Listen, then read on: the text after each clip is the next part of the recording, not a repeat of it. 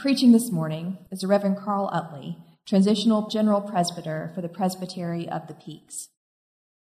Carl has led worship and preached with us a few times here at Second before. One of the many hats Carl wears includes caring for congregations following the loss of a pastor. He's with us today, following the Reverend Rachel Thompson Orfield's last Sunday with us a week ago. Carl, we are delighted that you are here. We're grateful for your support and your leadership. Grace to you and peace from God our Creator and from our Lord Jesus Christ. Before I begin our scripture reading, I want to say thank you to George and to Elizabeth and to Jen for the privilege of being in Second Presbyterian Church's house and in your homes for worship. Let us pray. Gracious God, by your Spirit, ink on a page becomes a living, life-giving word, Jesus Christ. Speak to us, Lord, that we may hear your word and be strengthened to do your will. Through Christ our Lord we pray. Amen. Since Elizabeth alluded to the Psalm 107, I thought I might begin our readings with that word. Oh, give thanks to the Lord, for he is good, for his steadfast love endures forever. Let the redeemed of the Lord say so, those who redeemed from trouble and gathered in from the lands, from the east and from the west and from the north and from the south. Some went down to sea in ships, doing business on the mighty waters. They saw the deeds of the Lord, his wondrous works in the deep. For he commanded and raised the stormy wind, which lifted up the waves of the sea. They mounted up to heaven. They went down to the depths. Their courage melted away in their calamity. They reeled and staggered like drunkards and were at their wits' end. And then they cried to the Lord in their trouble. He brought them out of their distress. He made the storm be still, and the waves of the sea were hushed. And then they were glad because they had quiet, and he brought them to their desired haven. Let them thank the Lord for his steadfast love, for his wonderful works to humankind. Let them extol him in the congregation of the people, and praise him in the assembly of the elders. Our New Testament reading is from the Gospel of Mark, chapter 4, verses 35 through 41. Listen now for God's word. On that day, when evening had come, Jesus said to them, "Let us go across to the other side." And leaving the crowd behind, they took him with them in the boat, just as he was. Other boats were with him. A great windstorm arose, and the waves beat into the boat so that the boat was already being swamped. But he was in the stern, asleep on the cushion. They woke him and said to him, "Teacher, do you not care that we are perishing?" He woke up and rebuked the wind and said to the sea, "Peace, be still." And then the wind ceased, and there was a dead calm. He said to them, "Why are you afraid? Have you still no faith?" They were filled with great awe, and they said to one another, "Who then is this, that even the wind and the wave obey him?" This is the word of God for the people of God. You may have noticed it has been cool lately. We've needed sweaters in, the month of June. And you've probably noticed that it has been wet lately. Stormy day after stormy day it's been. The winds out of the south moving in a counterclockwise direction drawing in moisture from the coast, or something like that. I still don't understand how you can have winds from the south and a cold front at the same time, but I guess maybe that's what is responsible for the storms. All I know is that when I look at Doppler radar, all I can see is a mass of deep green and a wave of yellow and red moving from right to left. Like you, I've heard the weather alerts on my phone, which I always find to be startling, even when they come through Alexa at home. It kind of disturbs the ears and the mind, but it's telling us that there's a warning, a flash flood warning, not a watch, mind you, but a warning. The ground is saturated and the threat is imminent. Waves of wind, storm after storm, ground saturated. Does it strike you, as it does me, that the weather is imitating life? I know that a wave of grief is passing through Second Presbyterian Church, and I might add the Presbytery of the Peaks. The Lord saw fit, imagine it, to call Rachel to Nashville from Virginia to Tennessee. It makes you wonder what she did that was so bad. We wish her well, but it is sad to see her go, isn't it? And doesn't a pandemic make for an awkward farewell? I understand you had a drive-by goodbye. What is that? So there is the wave of grief, and then there's the matter of COVID-19. Dr. Fauci reminded us this weekend that we are yet still in the first wave of the pandemic, the first wave. And yet the data is all lit up, isn't it? Deep greens, yellows, and reds. 2,217,546 cases as of Friday, and that, incidentally, was in advance of 20,000 deaths just from the 24-hour period before. 119,535 deaths as of Friday, and conservative estimates suggest that we will probably see 200,000 deaths by October 1st. And those are just numbers in the United States. The new coronavirus is a worldwide infection, a worldwide storm. And then there is the matter of race. George Floyd died on May 25th, Breonna Taylor in March, and Ahmaud Arbery in February. And I would name all their names, all the African Americans that have been murdered just in this year, except I've lost count.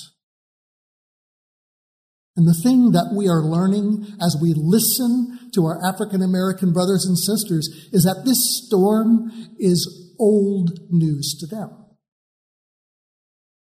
They have been terrified, living in fear longer than you and I have been alive. Wave after wave. Storm after storm. Isn't the ground saturated yet?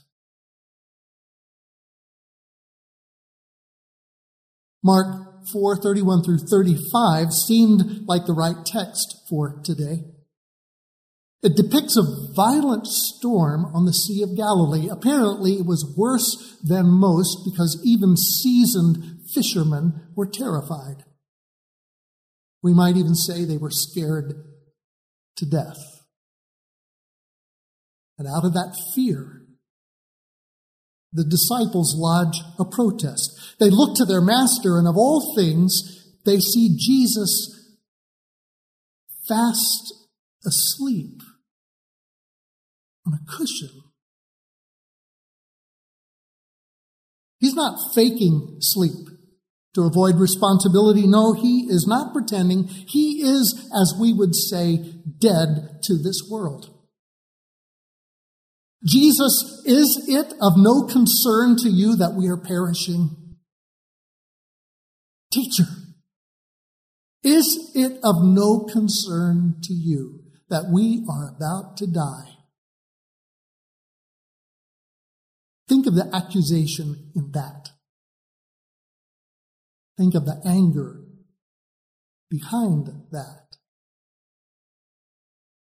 Do you remember the story about Lazarus and Martha and Mary, and how Jesus went to their home in Bethany, only when he arrived, Lazarus had already died?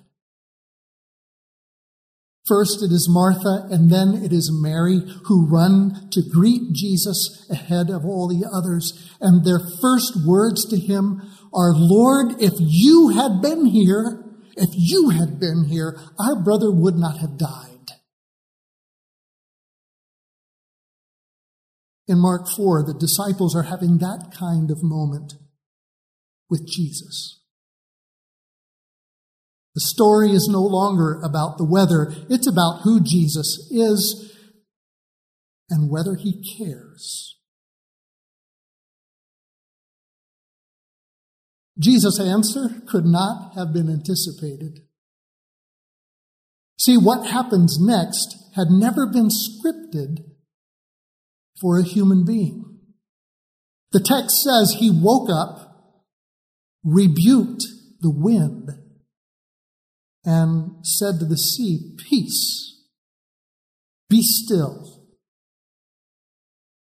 That word rebuke, it's the same word that Jesus, when he rebuked Satan, it was the same word he rebuked Peter.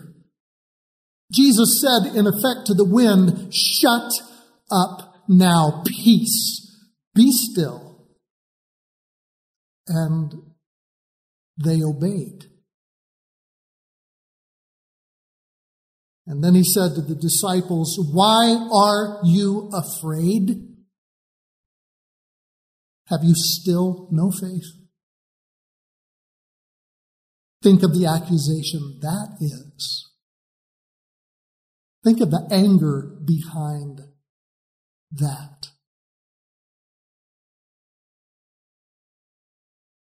They couldn't have seen that coming. If you read in the Bible from beginning to the end, you'd find that only God talks that way.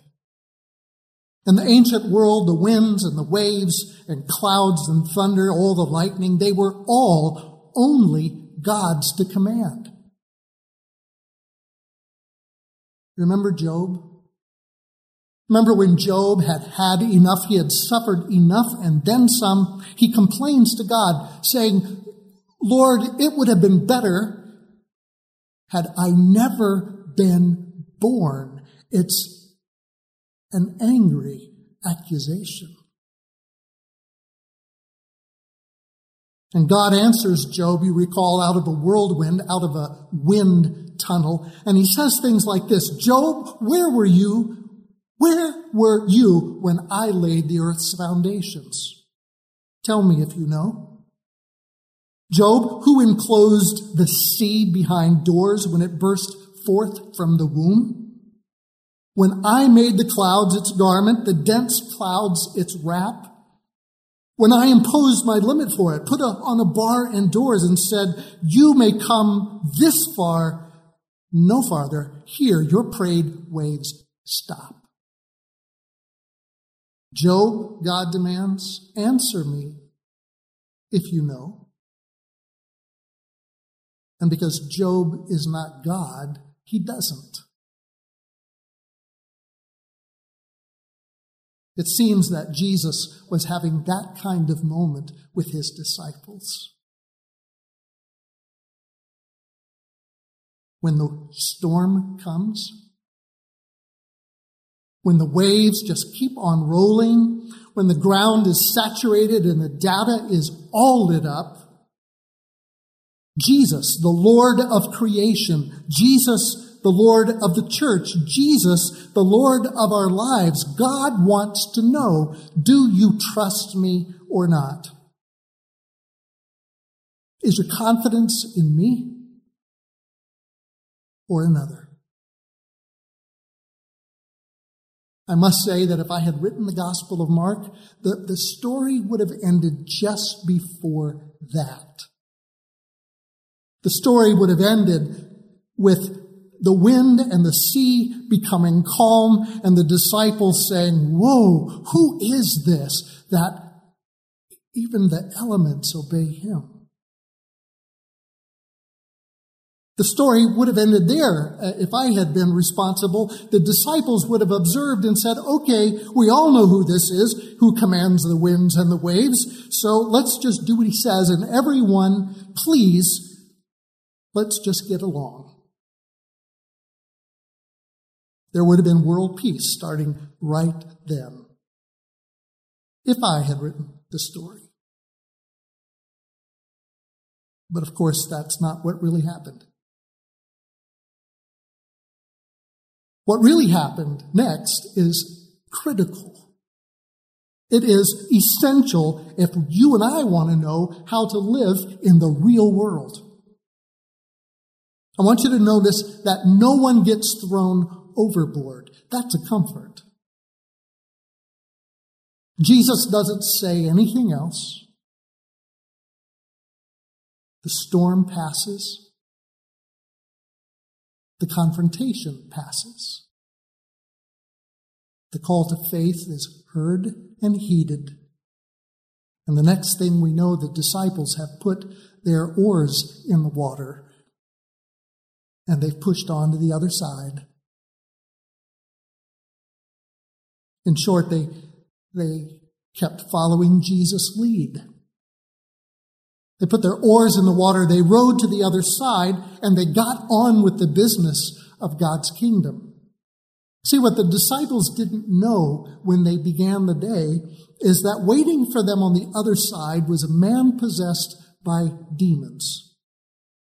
He was like a wild man that everybody feared. He was walking among the tombs of the Gerasenes. He was like a dead man, only he was alive, and it appeared to everybody he was on steroids. He was out of control. See, there was on the other side of this storm, yet another person in need of the healing, love, and touch and grace of God. On the other side of that storm was a man who needed to be saved.